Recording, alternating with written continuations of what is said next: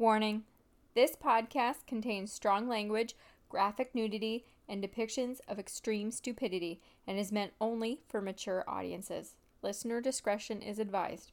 Or not. You do you. Hello, and welcome to the worst podcast on Mars, also known as Freedom on First Avenue. I'm Amanda. I'm Evan, and I already don't like your title. Listen, not all going to be winners. Do better. Do better. This is the podcast where we talk music and we take an album and we give you the history of it and how it came to be and the cultural significance of it. This week we're doing the Rolling Stones' Exile on Main Street. But before we get into that, Evan. Amanda. do you have any corrections or grievances from last week? Last week's was Dire Straits, Brothers in Arms. Do you have anything to say about that one? I think I misspoke. I think I said Appetite for Destruction was 86. It was 87. Okay. I do have a couple things that I want to get into, though. Okay. And I know we would normally put it in, like I would normally do notes after culture or history. It's like when I would add stuff. Mm-hmm. But because it was related to last week's episode, I want to touch on a point that we brought up. Because we brought up, I've even forgotten the song. What is it? Money for Nothing? Mm-hmm. How you were wondering why it's wasn't explicit and all that. Right. So I found an article on NPR from October 29th, 2010. Okay. It's called You Ask, We Answer, Parental Advisory Labels, the Criteria, and the History. Okay. Looks like it was a question from James Cross, loud rock director at a community station in Plainfield, Vermont. Okay. The question was, exactly how much profanity merits a parental advisory label on albums or explicit on songs? Who sets these rules, and have they changed recently? And then he goes on to say, just wanted to let you know there is no rule on this. It is completely voluntary to put a parental advisory sticker on a record. Maybe that's one of the ones you already knew, though. Haha, hope I helped. So there are a couple things that I want to read through this article and mention to you. Okay. So he's talking about the MPAA for movies, which was launched in 1968. Mm-hmm. Which is talking about, it kind of goes back into, what was it, the Hays Code, as what's labeled right for what you can do in movies and not. So it's basically, I believe they were talking about it in Be Cool, with the sequel to Get Shorty. Mm-hmm. They're talking about it. He wanted to get in the movie business, and he was talking about it, and he said that to get an R rating, fuck more than once, and he said fuck that, and it was a PG-13 movie, but there's your one, mm-hmm. like your one per episode. Going through individual record company, this is from the RIAA, the Record Industry Association of America. Okay? Mm-hmm. And it's the Parental Advisory Label Program, so that's PAL. So here on out it's RIAA and PAL. Okay? Yep. Individual record companies and artists decide which of their releases should receive a PAL notice indicating that the release contains explicit content. But there's no specific definition of explicit. The main criteria seems to be strong language or depictions of violence, sex, or substance abuse. A determination that a sound recording contains PAL content is not a statement as to whether the sound recording is or is not suitable for particular listeners, nor is the absence of any notification that a sound recording contains PAL content a statement that the sound recording is completely devoid of all references to strong language or depictions of violence, sex, or substance abuse. So it doesn't really help you. No. PMRC goes into that. It was April 95. I think we talked about that in Prince. Yes, and this is before, the Dire Straits was before that, so I get it. When did you say this was released? Or Dire Straits was released? What 86? month? 86. I think it was 85. Oh, yes. I think it was May of 85. Because the PMRC was launched in April of 85.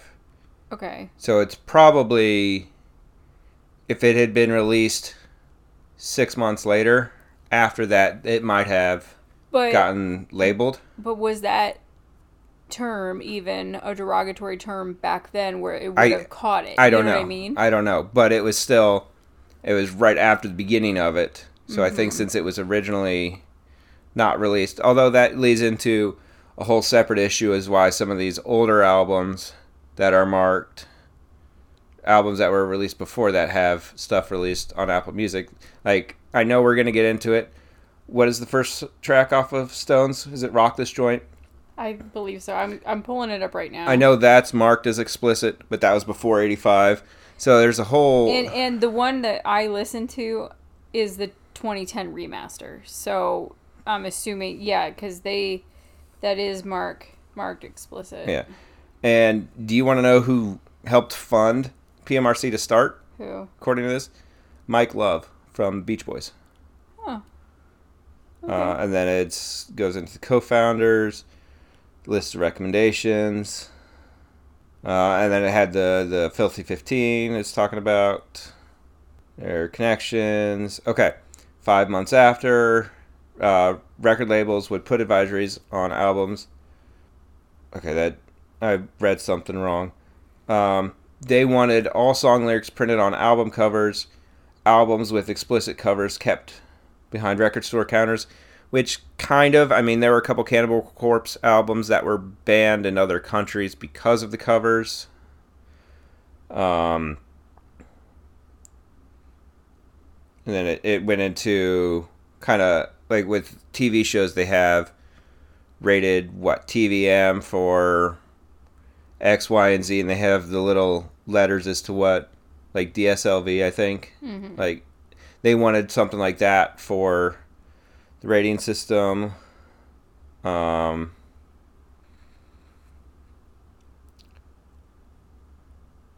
It's talking about Zappa and John Denver and and Dee Snider. So there's really no, and then there is talk about like Walmart and Sam's won't sell it. You know, they can make that decision themselves. It doesn't really explain what would or what wouldn't. If there's one track that's labeled explicit, the entire album needs the logo, even if not all the tracks are labeled as such. Mm-hmm. So there were a couple things that I saw that was interesting, but it didn't really explain why some are and why some aren't. Well, for me, what it sounds like is that it's under the discretion of the recording artist and the label. And if that term wasn't considered to be derogatory necessarily, then they're not going to go back 30 years later and put one on there. Yeah. And here's, I'm going to jump ahead to Stones, and since it's a good transition, I may steal some of your information, but, deal with it. I actually tried to bring something to the table this time. Okay. What is it? Rock This Joint, we said? Mm-hmm. That's actually not the only song on there that probably should be labeled explicit. Right. Because I went through it, there's shit in 4 of them, and there's something else in Casino Boogie that probably should get marked. Mm-hmm. And the only reason I realized that is because I pull up the lyrics, and I'm looking through, I was like, wait a minute, how is this labeled, but this is not labeled? Mm-hmm. But that's a whole separate discussion as to why some things are labeled and why some aren't. Because I don't think we had the resources to really dive into what is classified. Well, yeah, thanks. So that was good information, because it was like a legitimate question I had. It's if Dire Straits made that song now, they probably wouldn't put that word in the song. I think when they perform it, I think to a certain point after that, they're like, We're not doing it. Yeah. Yeah. Which I'll see if I can find any information on that while you're going. So you want me to get started? Yep. Okay, so like I said, we're doing Rolling Stone's Exile on Main Street, released May 12th, 1972, and it's number 6 on this Rock and Roll Hall of Fame list. So I think we've done 1, which was Sgt. Pepper's from the Beatles, 2 was Pink Floyd's Dark Side of the Moon, and 3 was Thriller, Michael Jackson. I don't think we've done 4 or 5 yet. Hold on, I have the list in front of me. We have not. 4 is Led Zeppelin 4, and 5 is the Joshua Tree. Yeah, so we haven't done those yet.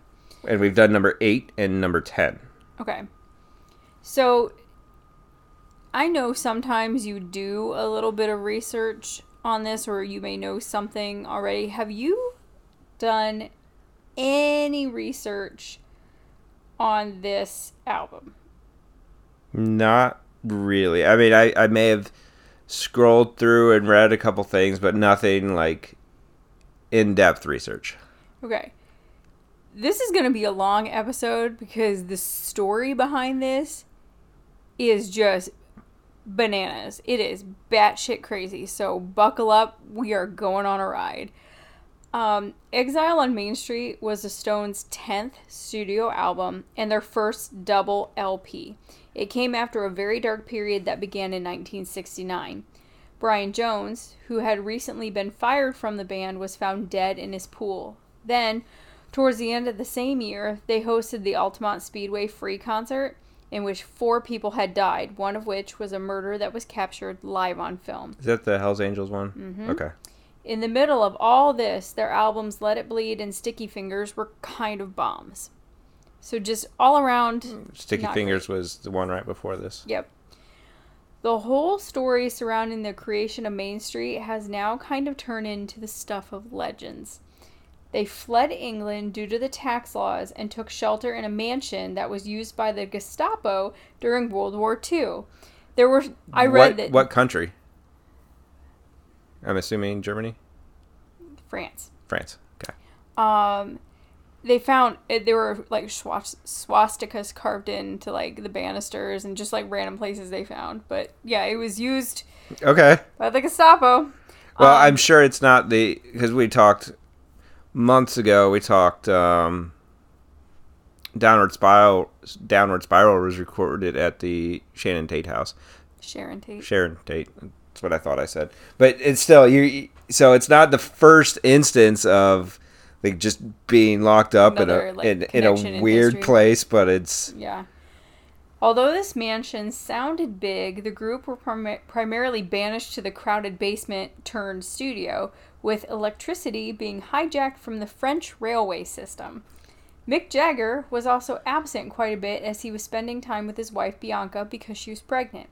The house was filled with lots of people, most notably drug dealers, who gave the studio a steam bath / opium den vibe, and Keith Richards, who, as one article noted, quote, the kind of person a crisis would want in a crisis, held most of the control.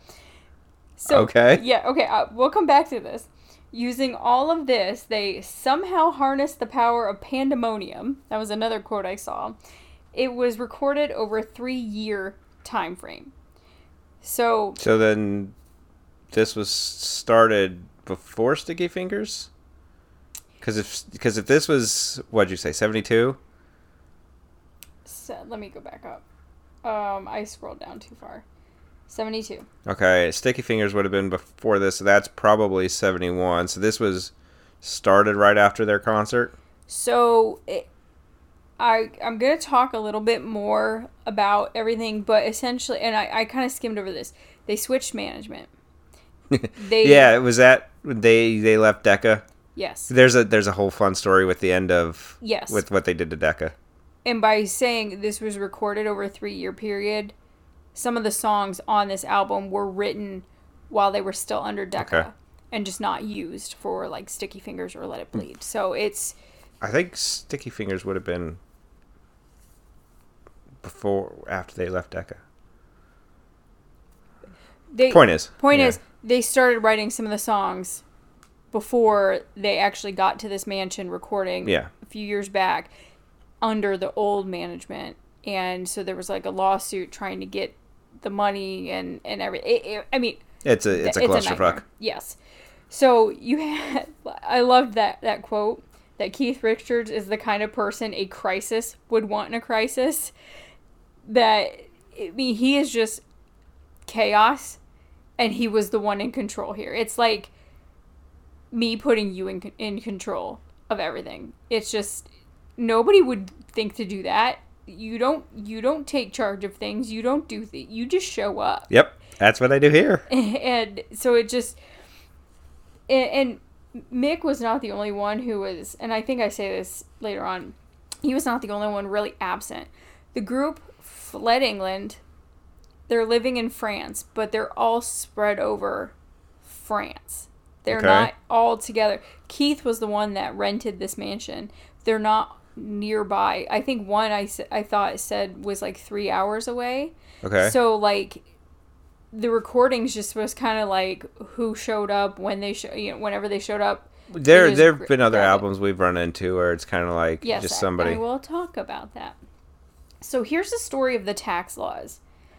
The group thought their management was taking care of paying their taxes, so they spent their money freely, like very freely. Like Keith Richards freely. Yes. I'm not going to say like snorting it up their nose freely, but I'm not saying that. At the time, the prime minister was Harold Winston, and under his Labour government, the highest earners were to pay a super tax of up to 98%. Therefore, the Stones owed millions of pounds in taxes, money they didn't have. Hey, money for nothing. Yeah. So this led the group fleeing to France before the end of the financial year in order to have the profits be tax exempt. So it was more of a financial decision, not just like, oh shit, we owe this much money, we need to leave. It was a way to kind of like, they found a loophole where they were able to leave and make money that was going to be exempt from paying taxes, so they could kind of get out a little from bit. Yes. Yeah. Okay. But I thought it was weird. But that is where Exile comes from, the title. Okay? I thought it was Freedom. Goodbye. So I found a quote from Keith Richards that describes how he and Jagger are as people. Chaos. I hope you come to the same conclusion that I did when I read this. Okay. And I said this to 2 other people, and they agreed with me, okay? So, quote, Mick needs to know what he's going to do tomorrow. Me, I'm just happy to wake up and see who's hanging around. Mick's rock, I'm roll. End quote. So I am Keith and you are Mick? I said there is no other quote in this world that perfectly describes his marriage. I need plans. Evan literally just shows up. It's like, oh, okay, I'm going to hang out with you today. Yes. And I think this quote can apply to so many people I know, like I said, including us. But it was an interesting piece of yin and yang that I thought was nice to see from someone inside that dynamic. So here's Keith, who lived it. I don't know how he's still alive, but he lived it. And he's saying, Mick was one way, I was the other, but we worked together. So it was very interesting. I have to find this quote because I will explain to you how he was still alive. So continue, and I will interrupt you here in a bit. So he might not have realized it at the time, but it's interesting when you can realize that about yourself and someone that you're close with. However, it really wasn't this way when it came to Main Street. Jagger just kind of went with the flow, rolling along with the punches and just going along with Richards as everyone else just kind of did the same thing, including their producer, the session player, studio techs, the record executive, and everyone else just hanging around. This resulted in a very chaotic and messy way of recording where they would just go along with how Richards worked. So they would play something for about 20 minutes, then let it sit for a while, play for another 20-ish minutes, and so on. For example, the song Happy was recorded in a single take after Richards woke up and gathered only those who were also awake, as it was not in the morning. And saxophone player Bobby Keys said the whole record was about as unrehearsed as a hiccup. Case in point, the lyrics for I Just Want to See His Face were made up by Jagger on the spot right as they were recording. So just complete and utter chaos, and they were all just kind of going with the flow that Richard set. You know, Mick was very much, I need control, I need to know what's going on, I need to have a plan, which is exactly like the person you are looking at right now, Evan. I need to know what's going on, I need to have, I'm a planner. Mick was that way. Keith, very much not. Yeah. I can't find the exact quote, so it could be slightly different than what I'm about to tell you. But I think the reason he's still alive is, I believe he said at some point that he never took more drugs than necessary. Right. So, like, he wouldn't, like, if this much coke will get him high, he's not going to put in a little bit more to get a better high. You know, no one can see the space between your fingers because it's an audio medium. Still. If he needs an ounce of coke I to don't, get going, he's I not don't, going to I do don't know. two. I don't know. I don't know the proper measurements.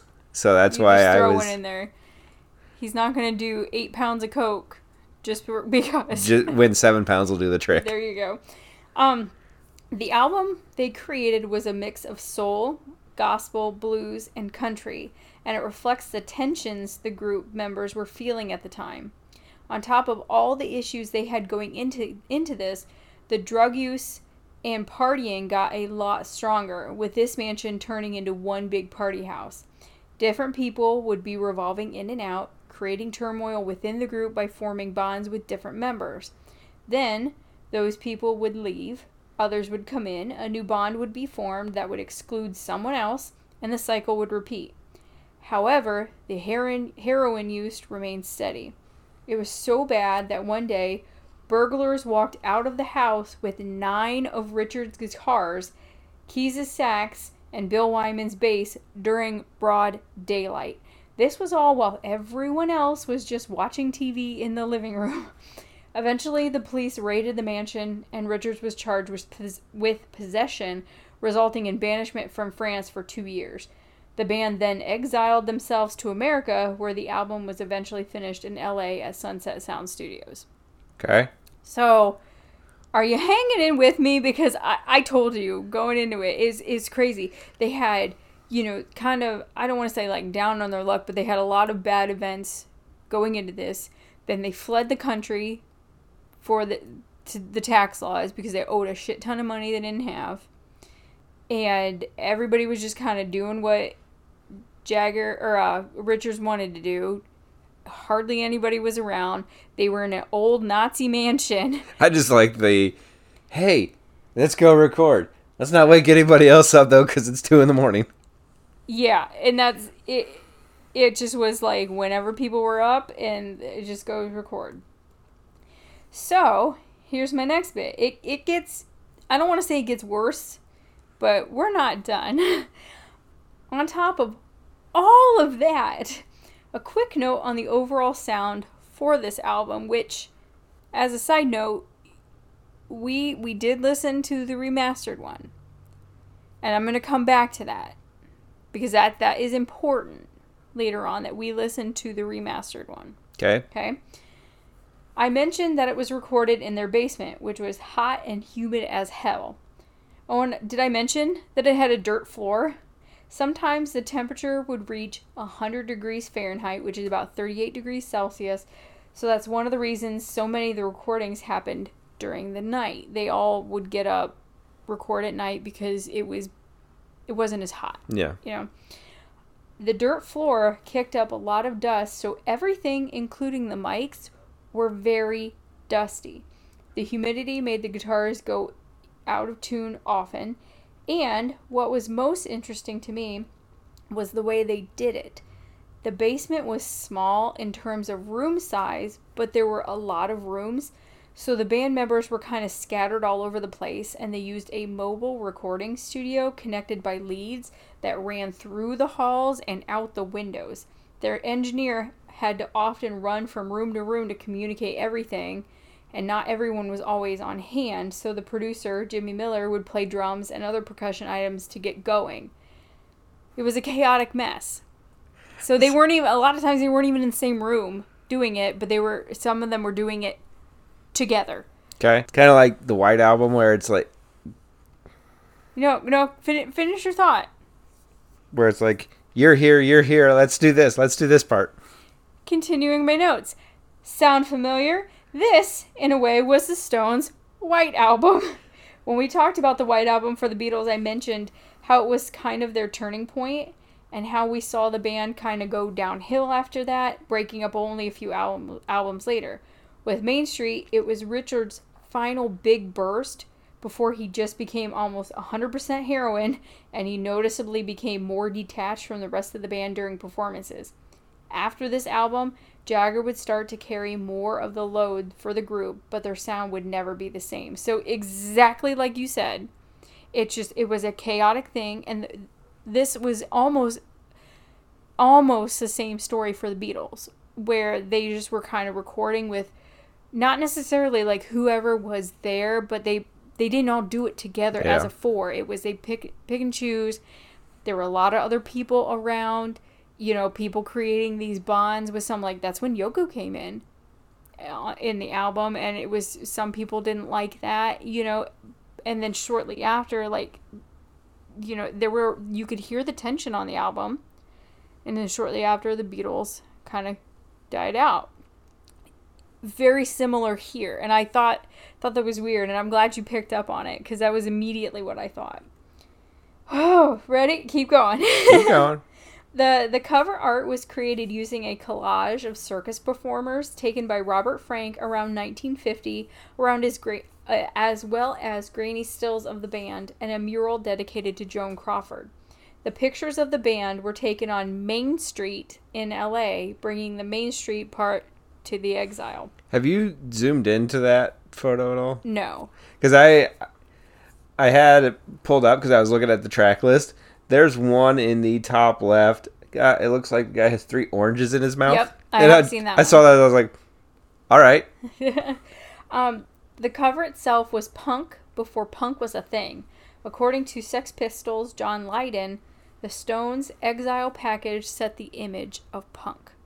When was Nevermind the Bollocks then? You can look it up. But I thought that was interesting. So we have, here is a major influence for the punk scene, even if we're just talking about the album cover. So I thought that was very cool. Sweet Virginia is a bit of an oddity for the group. You got your hand raised, what? No, Nevermind the Bollocks. Here's the Sex Pistols was 77. And this was? 72. So it came? After. I know, I just didn't know what year it was. I thought it was earlier than that. I was going to say 74. Okay. Sweet Virginia is a bit of an oddity for the group, and it's one of the only songs to feature Richards on vocals. It's the only song by the Stones sung by Richards to chart on the Billboard Hot 100. The song Casino Boogie was not intended to make sense. I really like the story here. Why are you smiling? Go ahead. It was written as cut-ups. The band scribbled lyrics at random, then picked them one by one, piecing a song together. So they would just write a small phrase or 1 or 2 words, threw them in a hat, picked out, it just pieced it together. Here's a song, which is very interesting. I'm wondering if that's ever been performed then. I'll go down a rabbit hole and look into that. There you go. Some of the more notable names of the floaters that went in and out of this house during this time were author William S. Burroughs, screenwriter Terry Southern, and musician Graham Parsons. I know that one, I think. Mm-hmm. Other notable names had a heavy influence on the Stones while they were recording. Aretha Franklin's soul roots can be heard in the songs Tumbling Dice, Loving Cup, Let It Loose, and Shine a Light. The song Sweet Black Angel was written about civil rights activist Angela Davis, who was arrested in 1970 on charges of murder, kidnapping, and criminal conspiracy, which is a wild story within itself. That I don't think we have time to get into. We do not, but that I read it, and that is... It's also batshit crazy. It has not been performed. Okay. Fun fact, the song Turd on the Run has never been performed live. How many are there on here? 18? I think so. There have only been 11 that have been played, and 2 of them have only been played once. Okay. So that was everything I had on the history. And I'm sure there's more out there. I spent probably 4 hours on just the history alone. Okay. I have a question for you. If you can pull up the track list in front of you. Okay. This is according to setlist.fm. Okay. What song off that album do you think has been played the most times? What song off this album? Mm-hmm. I'm going to say Happy. Happy is second on the list with 536. What's the first one? Tumbling Dice. Really? With 1121. And then there are a couple that are 329, 205, 154, 125, and then 22, 21, 3, 1, and 1. Okay. So there are, and this happens with a couple other albums. There's like one big song off this album, and then the rest of the album never gets attention. Right. So you ready for the cultural impact? I suppose. I've only got 5 points here because there was so much on the back. Are you bald? 5 points vids? Yes, there was so much on the crazy backstory. Yeah, that I didn't find a lot here, but here's what I found. The initial response to Main Street was just so-so. Now it's considered to be a landmark for contemporary music and the best work from the group. In his 1972 review, John Perry described the album as puzzlement with qualified praise. Jagger himself didn't care for the album, calling it lousy with no concerted effort of intention. Duh. However, now that time has passed, he's gotten more in favor of the album and even supported its re-release in 2010, that remastered one. Exile was a top 10 charting album in several countries, hitting the number 1 spot in 6, including the US, UK, and Canada. The song Tumbling Dice hit the top 10 all over the world. Which is probably why that's the one that's... Mm-hmm. Singles released. Happy, which reached number 22 on the charts. All Down the Line, and Tumbling Dice. And Tumbling Dice reached number 7 on the charts. There was no charting information for All Down the Line. Sales. Okay? Normally I tell you this hit 8 times platinum and is certified gold or won a Grammy or I try to give you that stuff. Here's my guess. It sold a lot. I had a hard time finding information on sales, which surprised me. If this was supposedly the best Stones album, why couldn't I find stuff on sales? I eventually found it and was really surprised that the total sales were just under 1.5 million. It's only been certified platinum in Australia, the UK, and the US, and gold in Italy and New Zealand, with the earliest date of any of these certifications being 2000, which was the one in the US.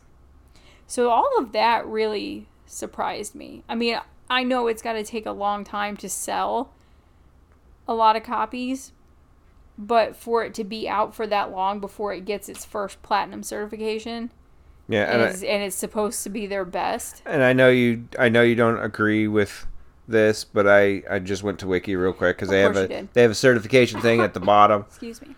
So yeah, it doesn't look like there's a lot because I'm seeing the platinum in the US and the UK, and then gold in New Zealand, Italy, and then the platinum in Australia. Yeah. My last point here.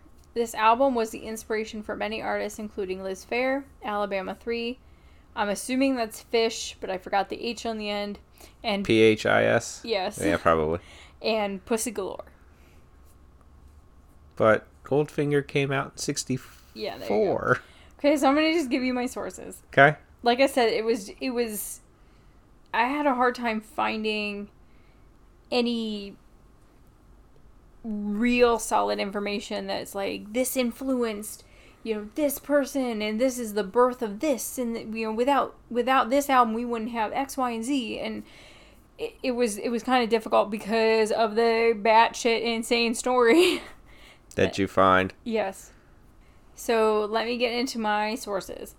Thank you to Exile on Main Street turns 50. How the Rolling Stones' critically divisive album became rock folklore by Beth Daly. How did you say that word? Divisive? I've always heard of it as divisive. Okay. I guess send me an email and tell me how. Get on dictionary.com because we had to do that a couple weeks ago. By Beth Daly, published May 12th, 2022. Thank you to the Stones and the True Story of Exile on Main Street by Sean O'Hagan, published April 24th, 2010 on theguardian.com. Thank you to We Rank the Songs on the Rolling Stones double LP Exile on Main Street by Staff. Okay. Published May 12th, 2020 on faroutmagazine.co.uk. Thank you to number 14, The Rolling Stones Exile on Main Street 1972 by Brett Schweitz. Newsweek. Published June 28th on rs500albums.com. Thank you to The Rolling Stones Exile on Main Street's Influences Explained by Simon Harper, published May 17th, 2022 on youdiscovermusic.com. Thank you to The Story of the Rolling Stones Exile on Main Street by Colleen Murphy, no date, on classicalbumsundays.com. Thank you to How Exile on Main Street Killed the Rolling Stones by Jack Hamilton, published May 25th, 2010 on theatlantic.com. Thank you to Rolling Stones Exile on Main Street, a track-by-track guide by Allison Rapp, published May 12th, 2022 on ultimateclassicrock.com. Thank you to 50 Years Ago Today, the Rolling Stones released Exile on Main Street, no author, published May 12th, 2022 on nightswithalice.cooper.com. Yeah, I think he does have a radio show. Thank you to The Rolling Stones, Exile on Main Street by This Day in Music staff, published February 3rd, 2022 on thisdayinmusic.com. Thank you to Rolling Stones, Exile on Main Street album cover, 1972, no author, no date, on artcenter.edu. Thank you to The Story Behind the Rolling Stones Exile on Main Street album artwork from Louder, published November 20th, 2016 on loudersound.com. And thank you to Exile on Main Street by the Rolling Stones Sales and Awards, no author, no date, bestsellingalbums.org. Okay, so that was my resources, and Evan paused it real quick to play the word divisive for me, and he's saying I've heard it as divisive. Apparently the robot that lives in the internet says it's divisive, so I hope the way I said it creates division between our listeners. Division. But, Evan, why don't you give me your reviews? Okay, I guess I'll keep it short because I don't really have much to say on the album. I had my notepad somewhere and you threw to me before I was ready, so I'm just trying to fill some time real quick. I don't think I was particularly impressed with it. I think the more that I listened to it, I was like, I don't know if I'm a Stones fan. There's nothing. I know some of the hits, but I listened to this as like nothing really stood out. I like the story behind it now that I have that information, but yeah, isn't that crazy? But I love that story. But I had a couple notes. I got a ZZ Top vibe. Oh crap! From what happened? It went blank. Oh. From Shake Your Hips. Okay. And I know I mentioned it earlier that Rocks Off isn't even the only one with profanity. So that was really my notes on the album. But now I want to listen to it again now with some of that in mind. And go, not necessarily tonight, but I wouldn't be opposed to listening to bits and pieces here and there again and seeing if something changes. Because I want to go through some of these ones that we've talked about before. Now, like Ziggy Stardust. That's because I'm going through all of Bowie. So I'll be listening to that again. And, maybe my opinion on that changes. The more information that you have, the later on down the line. If we get so far removed from it and you go into it with a fresh set of ears, maybe it changes. But maybe like a B-. Because that is a very good lead into my question that I'm going to ask you towards the end of this when we're done. Okay. So that was short. So yeah, and I'm not keeping anything off of it. Okay. So no real break for you before you just keep on going. All right. So I like the Stones, but in passing. I've always been more into the Beatles, so I've never really given the Stones a fair chance. But thinking about it, it's just, I think it's more like, my dad liked the Beatles. So growing up, I listened to the Beatles. And I think I just kind of lean that way because, like, I prefer early Beatles stuff, but that's what my dad liked. And so The poppier stuff. Yeah, so I've never really, like, in terms of the British invasion, I've just kind of gravitated toward Beatles. But going into this, I didn't know any tracks by name, but after reading the insane story behind it, I was really excited to listen, and I'm happy that I got my real start with the Stones in this album. I did recognize Happy, and after reading about it, I did notice the different sound in the voice, because that was the one I said Richards was singing. Okay. Before, I never really paid much attention to it. It's possible that since I didn't have all this information, I was listening, I was like, it didn't even register. Right. So after not knowing much of the Stones, except their major hits that always play on the classic rock stations, and who Mick Jagger is, and Keith Richards is, and ponder how in the hell Keith Richards is still alive, I really wasn't sure what to expect here. The Beatles and the Rolling Stones are the two biggest bands that brought on the British invasion, and there are so many that will argue the Stones are better. So after hearing about the background, I was really intrigued to hear it, and I really liked it. It was bluesy and gritty, and I really enjoyed it as a whole. While nothing stood out as needing to have it as part of my favorites playlist, I did add the whole album to my library. It's really good, and I feel as though after several listens, I'll be adding a song or two to that playlist. I wonder if listening to the LP version would make a difference for me. Maybe. And I'll just skip, I was going to have that in my final thought. I'll just say it now. So the version we had, like I said, was the remastered one. So I'm very interested to get my hands on the vinyl copy just to hear how dirty it sounded. I knew the sound was too clean and crisp, especially after what I read. So I am interested in that. But I gave it an A only because I didn't add anything to my favorites playlist. Should I even bother? Just keep going. Okay, so overall, here's my final thoughts. Overall, it's a great album. Not being a Stones fan initially, I can't say it's their best because I really don't have anything to compare it to, but I will be checking out all of their stuff and buying that famous tongue t-shirt. That tongue logo. Okay. Do you know who designed that? I believe it was Andy Warhol. Really? I'm not surprised. No, because that's around the same time frame. I saw one at Walmart yesterday. It was pink, and I didn't want it, so I almost bought it. But well, I'm going through all these catalogs and all that. I will send you Rolling Stones after I send you the Black Sabbath one, and maybe you'll actually get to Rolling Stones at some point. So, Evan, that brings us to this day in history. Well, before we get into that, I'm just going to ask you my question now. Okay.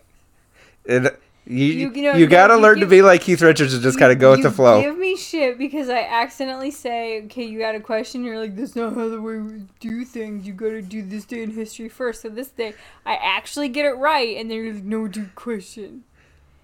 That's how you sound. Prove it. You gotta be more like Keith Richards. You just gotta kind of go with the flow, and you gotta do a lot of drugs. Okay. I was gonna say, bring on the heroin. So... well, this is a short one. Do you think... well, I guess it's multiple questions. Stones or Beatles? Right, as a whole. Right now, I still say Beatles. Okay. Do you think the Stones overstayed their welcome? Because they're still a thing. This is, what'd you say, number 10 or 12? This was 10. Because they put stuff out... They put out I think a blues cover album within the last 5 years. So they're still doing stuff. Or do you think they should have stopped after this? I think this is personal opinion. Okay. 100% personal opinion. I think if you enjoy what you're doing and it's still selling, if people are still buying it, put it out. Yeah, I mean, if you're still able to put out good content and people are actually listening to it, then yeah, keep going. Or like if you're still writing stuff, like Cornwell has put out, Patricia or Stephen King's still writing books, still selling. Do you think Stephen King's current material is as good as like The Shining and It and Cujo? Some of his favorite stuff is more current. But you know what I mean? Some of my favorite stuff of his is more current. Yes. But you know what I mean? It's after... Do you think they outstayed their welcome? Yes. Do you think they should have... Whether or not how much they had in the tank. If they've still got 15 albums worth of stuff left, do you think after this and maybe one or two more, they should have been done? Because if you're putting it in the context of most people will say maybe the Stones are better quality, but the Beatles are a better band. You know what I mean? I don't know enough of Stones other work to say. Yeah. It's just because, like, let's take Beatles. Just because I prefer the earlier songs doesn't mean the rest of the work is shit. Well, and could they have done several more years? Probably, but they didn't want to be together anymore, so they didn't want to. Well, yeah, be a group. And you're saying with Keith Richards kind of detaching himself from the band a little bit. They broke up for a while, and then they got back together and worked it out and created more music, which is fine. And maybe had John Lennon not have been murdered, they would have done that before George Harrison died. Because I think there was talks that they were actually supposed to, or they were considering performing on Saturday Night Live. Oh yeah, I heard that. And that's 6 years later. Mm-hmm. Yeah, in that range, because that was early to mid. Beatles was early 70s. Saturday Night Live was mid 70s. Yeah, so it's a good question. A lot of your questions are, what if kind of questions. And it's hard for me to say. And like I said in my review, there are some people who are diehard Stones fans. They're like, Stones are great, Beatles suck. But that's your opinion. It's all subjective. There's no like fact in that. And if you say, well, the Rolling Stones have sold a lot more than the Beatles ever did, well, duh, because they've been around for almost an extra 40 years. Yeah, that's not a fair comparison. So it's hard to answer that. Okay. I don't think that I can never say they should have given it up a long time ago. I mean, they're healthy. They're doing they're doing what they love to do, and people are still buying it. So I think that let them. Okay, I've got one more question for you. Okay. So let's assume that the Beatles actually did touring for Sgt. Pepper's. Okay. Which we got into that Revolver was their last tour. Would you, knowing what you know about this album and what your opinions on this album were, would you rather go to a Stones tour for this album or a Beatles tour for Sgt. Pepper's? Beatles. Just because right now I still enjoy Beatles a lot more. Yeah. I say there's nothing, I didn't have anything really good this time. It was just kind of some opinions. Yeah. So now we can get into this day if you are ready. Oh, yep. Go ahead. Okay, so March 31st, correct? Yes. Okay. March 31st. I'm going to give you the information and then you're going to tell me the year. Okay? Okay. RCA Victor introduced the 45 RPM single record, which had been in development for nearly 10 years. The 7-inch disc was designed to compete with the long plane record introduced by Columbia a year earlier. Both formats offered better fidelity and longer playing time than the 78 RPM record that was currently in use. Advertisements for new record players boasted that with 45 records, the listener could hear up to 10 records with speedy, silent, hardly noticeable changes. Okay. So what year was that? 54. 1949. Okay. Okay. 1957. Billed as the nation's only atomic-powered singer, this artist played 2 shows at the Olympia in Detroit, Michigan in front of 24,000 fans in 1957. James Brown. Elvis. Okay. James Brown probably wasn't. No, It was because... the early 60s, maybe? Yeah, I mean, that may have been a little early, but that wasn't a bad guess. 1958. Chuck Berry's rock and roll classic, Johnny B. Good, was released. Okay. Entered the U.S. charts 6 weeks later and peaked at number 2. 8. The Beatles played their first gig in the south of England when they appeared at the Subscription Rooms, Stroud, on the same bill as the Rebel Rousers. Tickets cost 5 shillings, or the equivalent of 70 cents, in what year? 58. 62. Okay.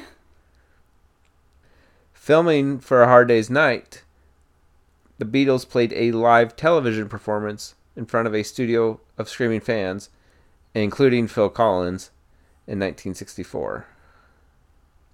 Okay. 1967.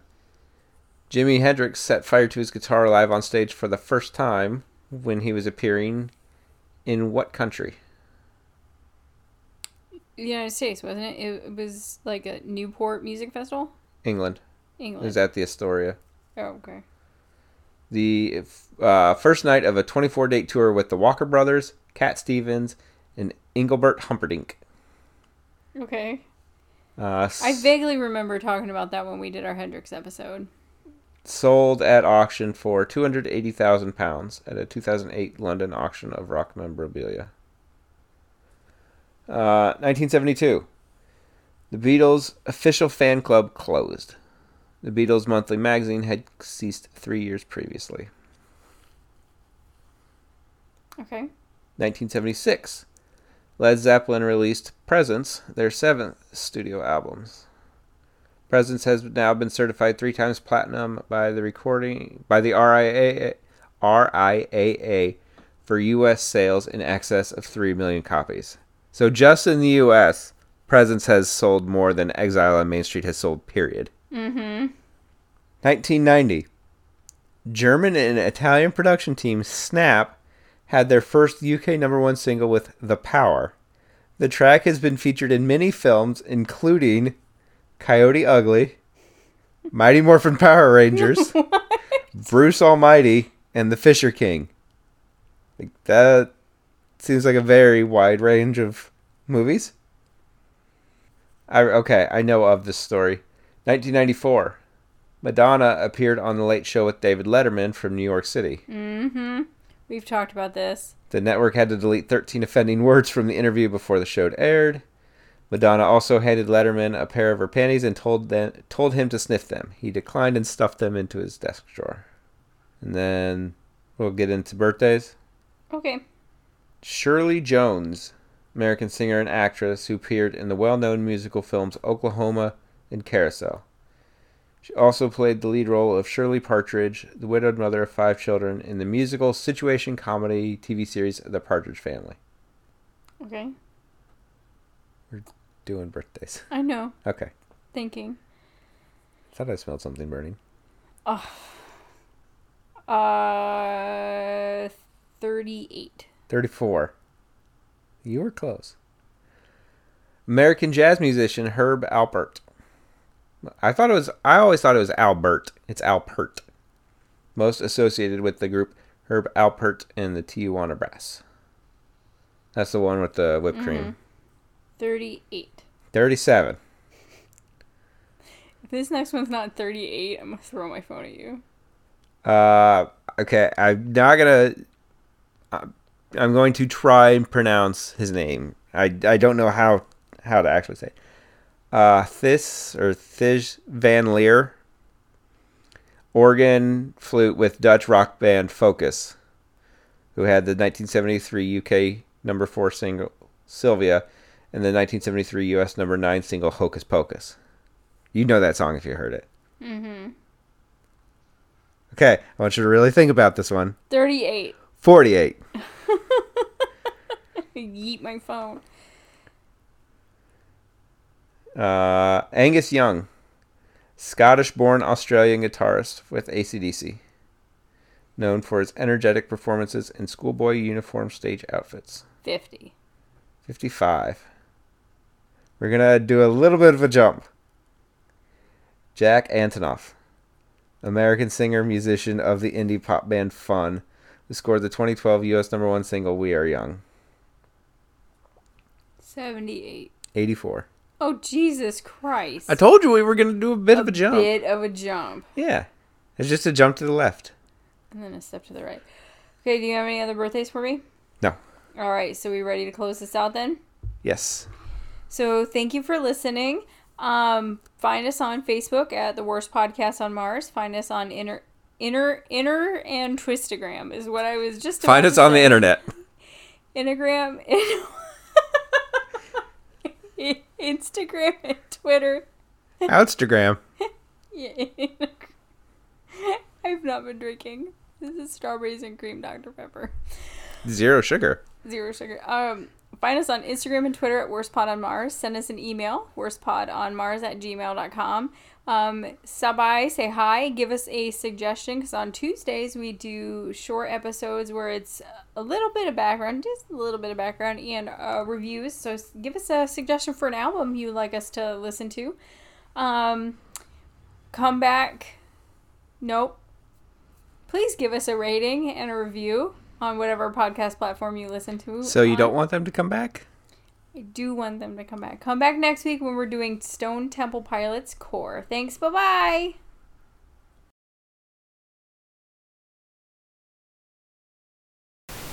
Hello, and welcome to the Worst Podcast on Mars, also known as Freedom on First Avenue. I'm Amanda.